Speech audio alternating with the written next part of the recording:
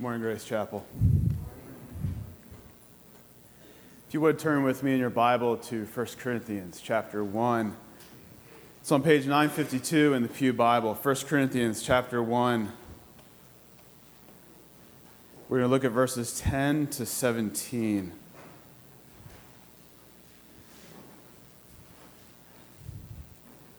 I have that song stuck in my head. It's one of those good songs to stick in your head, that Jesus has paid it all. All to him we owe. Sin has left a crimson stain, but what, church? He has washed it what? White as snow. And there is our hope. There is our hope. He has washed all of our sins, all of our burdens, all of our concerns, worries. He has washed them with his precious blood. Let's pray before we hear from God's word. Our Father, how we do not deserve your mercy. How we do not deserve your grace, but yet you lavished it, poured it out upon us. Your grace upon a wayward people. And yet it is your grace and your mercy by the power of your Spirit that calls us back to you. And Father, we come. We come broken. We come weary. We come needy. But we come to you, the author and giver of life, the one who gives us the gift of our great salvation. So, Father, help us to not neglect our great salvation. Help us this morning to be reminded of the beauty and the power and weight and glory of what you have done for us through the work of Christ. His blood poured out, his body broken, and then not ending on the cross, but ending in the resurrection, which points us to a future hope that we now long for. Help us to long for you, Jesus, to see you face to face. And it's in your great name we pray. Amen. 1 Corinthians chapter 1, verses 10 to 17. How many of you like conflict? I know there's probably one of you. There always is. I'm curious to see, not that any of us are going to know particularly what is on here, but I'm willing to bet that there are a few unresolved conflicts on this board this morning. See, most people don't like conflict. Some unfortunately seem to thrive on it. We all know probably one person. But for most of us, generally speaking, conflict is messy. It is painful. It is comfortable. We all know when conflict arises, how do we feel inside? You get that sickness in your stomach. That feels like someone ripped into your heart and grabbed it out and is messing with it. That brokenness, you can't sleep at night because there's unresolved conflict in your life. Or the best way to describe it is maybe as we are in this constant state of turmoil. It's as our insides are being torn out and we're stressed and broken and worried. We long for resolution. And conflict makes us anxious, all the more anxious. We want it just to end. Interestingly, conflict is the opposite of peace. Conflict is the opposite of rest. Now, we've been talking a lot about rest lately, haven't we? Jesus promises us rest. Jesus offers us rest. Jesus is our rest. And conflict interrupts all that. Conflict throws all of our love and joy and peace and hope into a blender. It mixes it up and is broken into tiny little pieces. So what are we left with? Hatred, fear, worry, and despair. All of the opposites of what Christ wants for us in our rest. This is what unresolved conflict does to God's people. My brothers and sisters, this should not be. See, unresolved conflict whittles away at our souls, and it ultimately destroys the body of Christ. But there's hope. With every moment of conflict, there's an opportunity. Every time there is conflict in our lives, there is an opportunity for us to choose to glorify God. Every conflict creates opportunity. Will we allow the conflict to fester and destroy, or will we allow the conflict to make us and transform us and conform us into humble peacemakers? Will we pursue peacemaking, or will we add fuel to the fire in our conflicts? Or will we, like some of us do, just ignore it and hope it goes away? That's not pursuing peace. Interestingly enough, the Corinthian church was what we could call an ingrown church. And one of the marks of an ingrown church is arguing and conflict and inner turmoil. And that was the Corinthian church. See, they were so busy looking at themselves that all they could do was argue with themselves. They weren't looking upward and they weren't looking outward. They were only looking inward, and that created problems. They were stuck navel gazing, and that led to fighting with one another. Because if you're focused on yourself, then someone, sure enough, is going to come along who also is focused on themselves. And what happens when two selfish people collide? Destruction, conflict, but opportunity. If our focus is consumed with God upward and others outward, guess what we won't have time for? Our inward petty struggles. So Paul writes to the Corinthian church who are having those inward petty struggles, and he says, be united with one another. And today, Grace Chapel, the main point here is the same for us. Grace Chapel, be united with one another. Paul calls the Corinthian church, and he calls us to be united with one another. If you were here last week, you remember that last week we talked about Paul's command for us to live as saints together. How do we do that? One of the ways is that to live as saints together is to live as united people of God. So what does that look like? There should be no division. We should be of one mind. There must be unity. What Paul is saying is that we as the church of God, particularly in our local expression here in Havertown, we are to be united with one another. So this morning, we're going to turn to 1 Corinthians 1, verses 10 to 17. Follow along as I read God's holy word. This is the word of God to his church in Corinth and to his church today to us. Hear the words of the Lord. Paul writes, I appeal to you, brothers, by the name of our Lord Jesus Christ, that all of you agree, that there be no division among you, but that you be united in the same mind and the same judgment.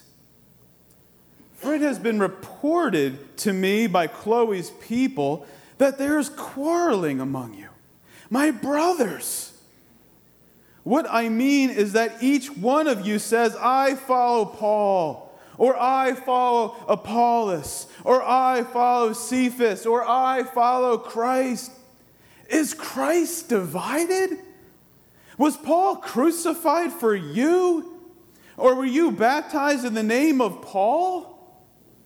I thank God that I baptized none of you except Crispus and Gaius, so that no one may say that you were baptized in my name. I did baptize also the household of Stephanas. Beyond that, I do not know whether I baptized anyone else. For Christ did not send me to baptize, but to preach the gospel, and not with words or eloquent wisdom, lest the cross of Christ be emptied of its power. This is God's word for us this morning. And this morning, I want us to see, as we seek to understand what it means to live as united with one another, I want us to see three things. The first thing is the nature of conflict. What is the root problem of conflict? What causes conflict? The second thing, why is conflict such a problem? What is the danger of conflict? I believe that particularly unresolved conflict is destructive to the gospel and our Christian witness. The last thing is, how do we resolve conflict? How do we seek to resolve all the conflict? And here's where the hope comes in. The good news of the gospel works towards resolving conflict in our lives. So, the nature of conflict, the danger of conflict, and how in the world do we resolve conflict? Resolution of conflict. The goal, the gospel imperative, if you will, is that we must, as a local church, each and every one of you, be united. Be united. So let's begin by looking at the nature of conflict. The specific nature of the Corinthian conflict, as in verses 11 to 13, is this. Don't worry, we'll get back to verse 10. But look at verses 11 to 13. Paul says, "For it has been reported to me by Chloe's people that there is quarreling among you. Some say I follow Paul. Others say I follow Apollos. No, I'm on Cephas' side. Oh, I follow Christ. He's the spiritual one." Much like today, the church is split over personalities. We live in what I would call a personality-driven culture. Particularly, this has infected the church.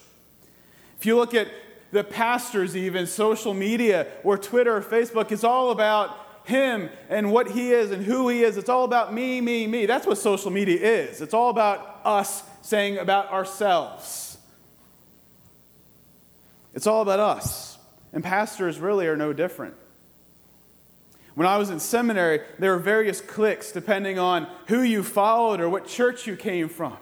So I was at Southern Seminary, and Al Mohler was the president. So I went ahead and invented kind of a name for these people because they really were followers. So the people who loved Al Mohler were the Mohlerites. But then there were people who if you're familiar with Mark Dever in Washington, D.C., there was a big group from his church. They were the Deverites. And then how many know of John Piper? Guess who he is? Guess who they are, right? They were the biggest group at the seminary. They were the Piperites. And they literally were followers. And there's something good about following people because the scripture does say, "Follow me as I follow Christ." But they were so focused on these personalities that if you mention, "Well, I don't fully agree with something that they said," you would get jumped on by 20 people who were following these guys. See, the problem with picking and choosing one leader over another is that Paul says it portrays a broken church, a divided church. And Christ's church is not divided. So Paul challenges their thinking. Is Christ divided, he says?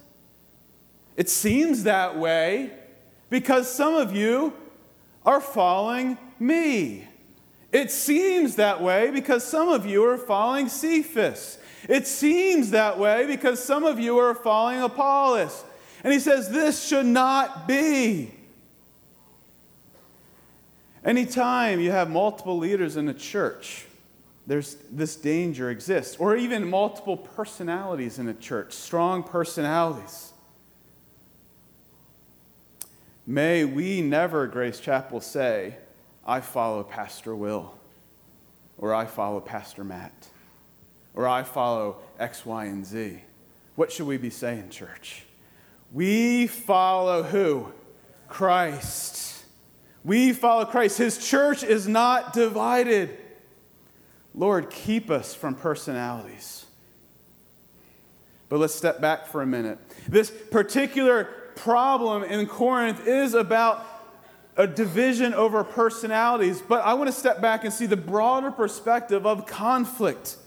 What is the root of all conflict? I think it is this: pride and selfishness. All conflict stems from pride and selfishness. Conflict happens when we put our hopes, our desires over and above someone else's. That happens when we say, I want this, and what happens when we don't get what we want? Trouble. And if someone keeps us from getting what we want, what happens? Personal conflict. The root of conflict is pride and selfishness. Conflict springs out of the well of our prideful hearts. It comes because inwardly we are proud people. The root of all conflict is sinful pride, but thankfully, the good news is that in the gospel there is an antidote to our pride. There is an antidote to our arrogance and our selfishness.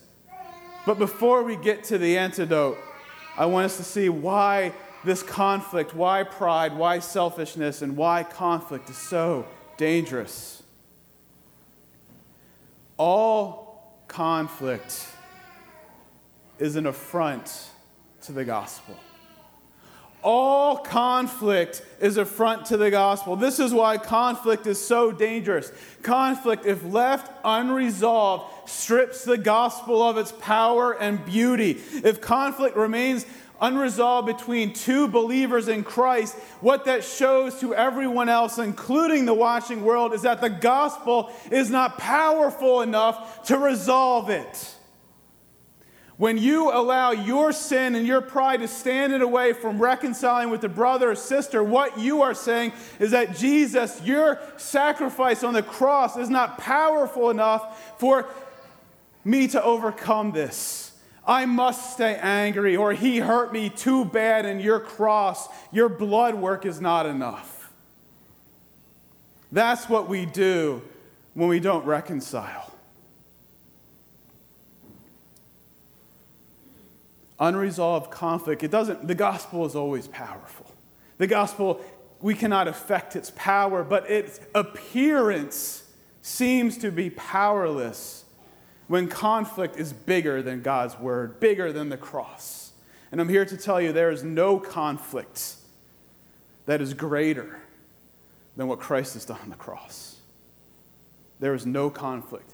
And that, church, is hopeful for us.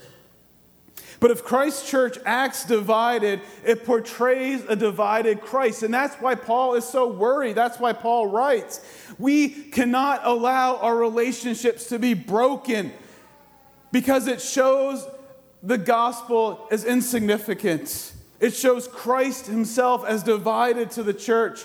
Ultimately, conflict between believers brings shame and dishonor to Christ and the church. Conflict spoils our testimony to other believers, and it soils our witness to the watching world. But the good news is that the gospel is powerful enough. God himself is powerful enough. We who have been forgiven so much, and this is where the gospel comes in. Because you and I have been forgiven so much, we are now empowered to do what? Forgive those who have wounded us. That's not something you and I can do without first recognizing what Christ has done for us. See, part of the problem is we don't really think we're that bad, that our sin really wasn't that bad, and therefore the gospel isn't really that significant. But if we see that we were dead in our trespasses and sins, if we see that wretched man that I am, then we see the beauty of the gospel and what God has done for us by forgiving us so much in Christ. And if we can look back and say, I am so wretched and look what God has done for me, I can turn to my brother and sister who's wounded me.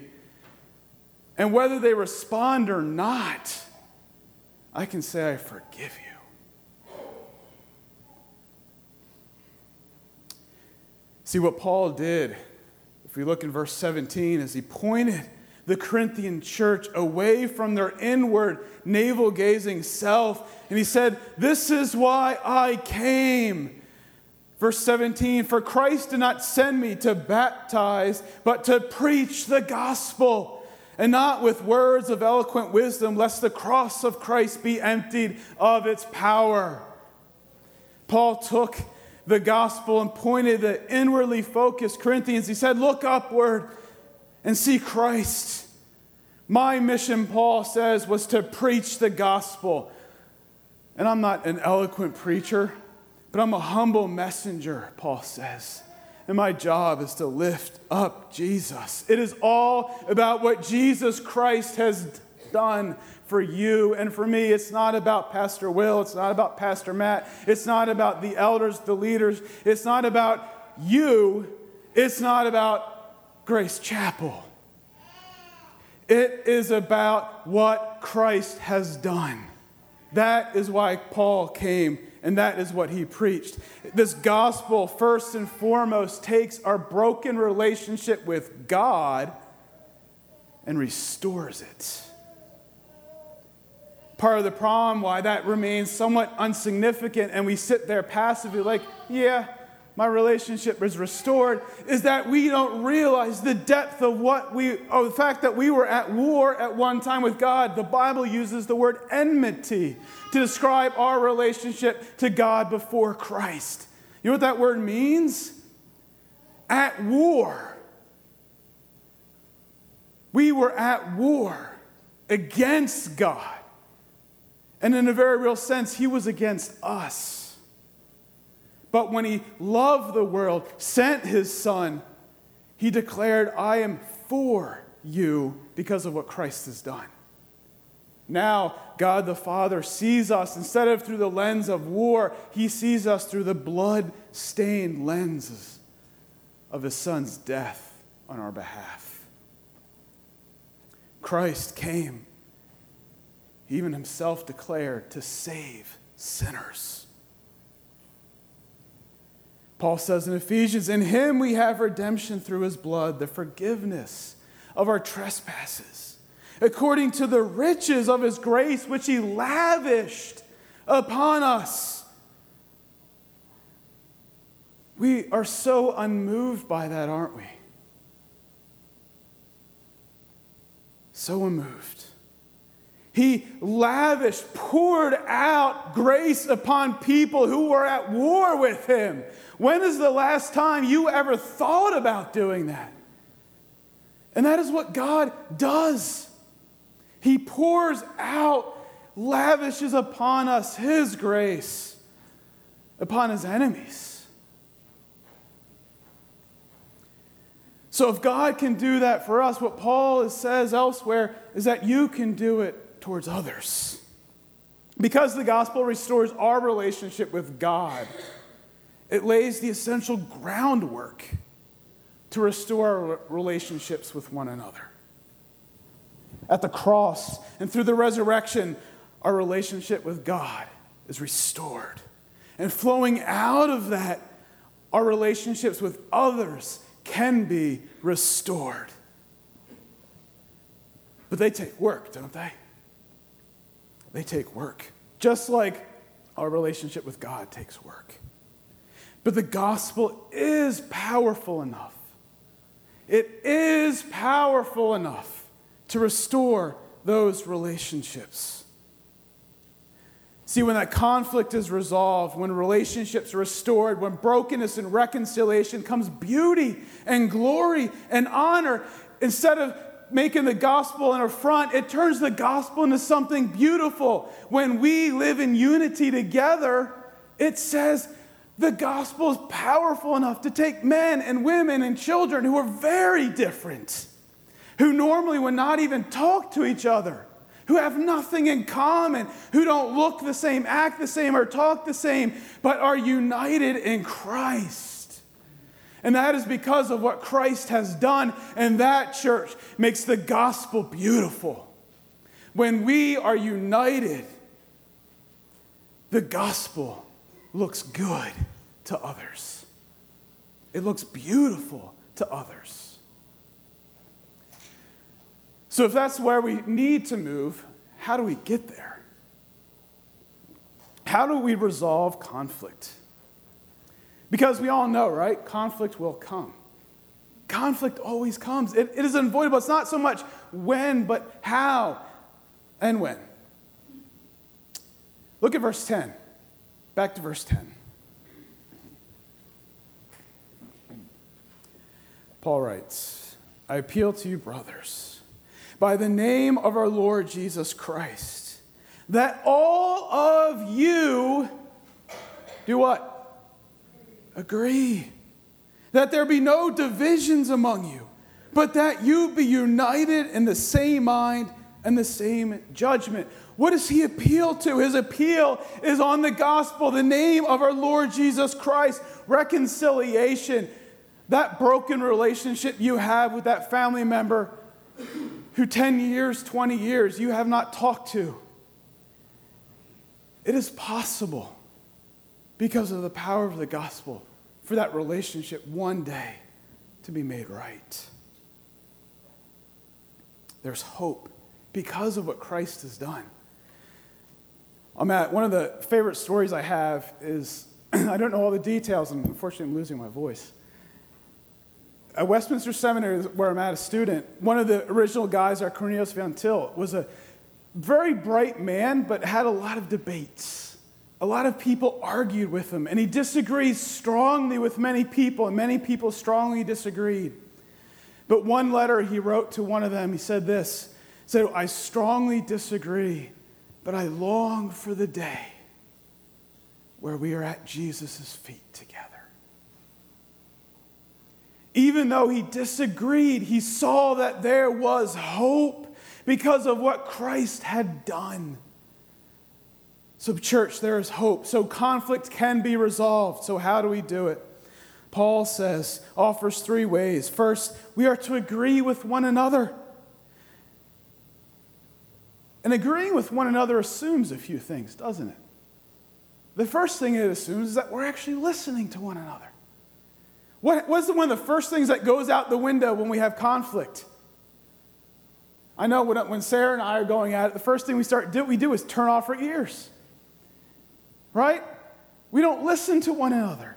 We don't give one another the benefit of the doubt. We can't agree if we're always assuming the worst about someone else.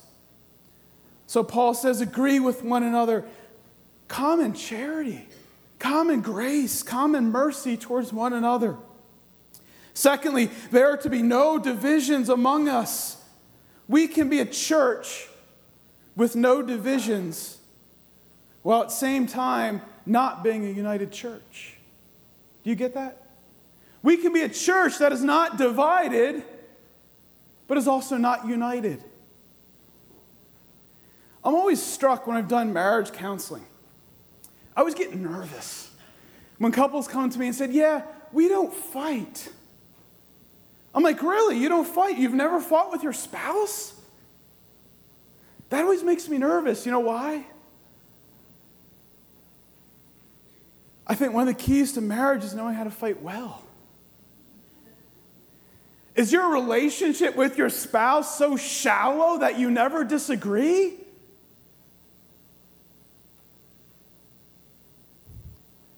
You can be a church without division, but not united. You can be a husband and wife without division, but not united. When you are united, when sinners come together, there will be conflict. But that is a good thing because each conflict, again, creates an opportunity. Just like marriage is worth fighting over, every conflict we have with one another in the church is worth fighting over. We'll talk more about that later. Third, Paul says, be united in the same mind and same judgment. The goal is unity. It's not uniformity. It's not that we all need to be thinkless drones. We're not all to agree with one another, every single specific thing. But yet, allowing the freedom, true unity allows the freedom for diversity. True unity gives freedom for those who are different to be loving towards one another, caring towards one another. John 17 is just a remarkable chapter. It's Jesus' high priestly prayer. He prays before he dies, and this is what he prays, verse 20 of John 17. I do not ask for these only, but also for those who believe in me through the word, that they may all be one. Just as you, Father, are in me, and I in you, that they also may be in us, so that the world may believe that you have sent me. The glory that you have given me, I have given to them, that they may be one, even as we, Father, are one. I in them, and you in me, that they may become perfectly one, so that the world may know that you have sent me and loved them even as you have loved me. Grace Chapel, do you realize that Jesus 2,000 years ago prayed that we would be perfectly one? That there would be no divisions among us. That we would be united together. That is the hope of Christ. That is the prayer of Christ. Perfectly one. If we are united, then we are just like Jesus in his relationship with his Father. And secondarily, just as not almost as important, is that if we are one, we are declaring that unity of God to the world. You want to know what one of our most effective evangelistic tools is? Stop quarreling. Be united. Love one another. This is what Jesus prays for us to do. How do you be an effective witness, church? Love one another. Give each other the freedom to disagree and still love. That is what Jesus prays for. So that his church, so that us would be a faithful witness, so that the world would know that he was sent from God. That is our response. We love one another. Our love for one another shows off God's love for one another. Our unity declares the gospel powerful. Our being united and loving one another shows that what Jesus did on the cross is magnificent and glorious and powerful and beautiful. So how do we move forward? How do we pursue reconciliation? If we've had conflict with a brother or sister in Christ, let me offer 3 brief concluding thoughts. First, relationships are a mess worth making. You have to believe that if you're going to be a disciple of Jesus Christ. Relationships are a mess worth making. If we're called to live as saints together, which we saw last week, then we must strive to live holy lives together. And guess what? Are we all holy, perfect, and holy yet? Not yet. Are we getting there? Hopefully. How do you think we get there? One of God's chief ways. We've all thrown out this proverb before, right? Iron sharpening iron.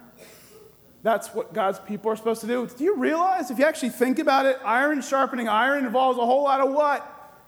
Friction. Friction. If iron is to sharpen iron, there will be friction. But you know what is the oil that soothes and makes the friction less? It is the good news of Christ and his gospel, and that he has forgiven us much so that we may forgive others who wound us. We need to love one another enough to see that even when we disagree and are hurt or hurt one another, those relationships are still worth fighting for. Our unity as the body of Christ and our testimony to Christ is at stake. Church, we need to fight for those relationships. The second thing we need to do is follow the biblical instructions for conflict resolution. There, Scripture speaks to it. Jesus speaks to it. Matthew 18 is very specific. Jesus himself says, "Blessed are the peacemakers, for they shall be called sons of God."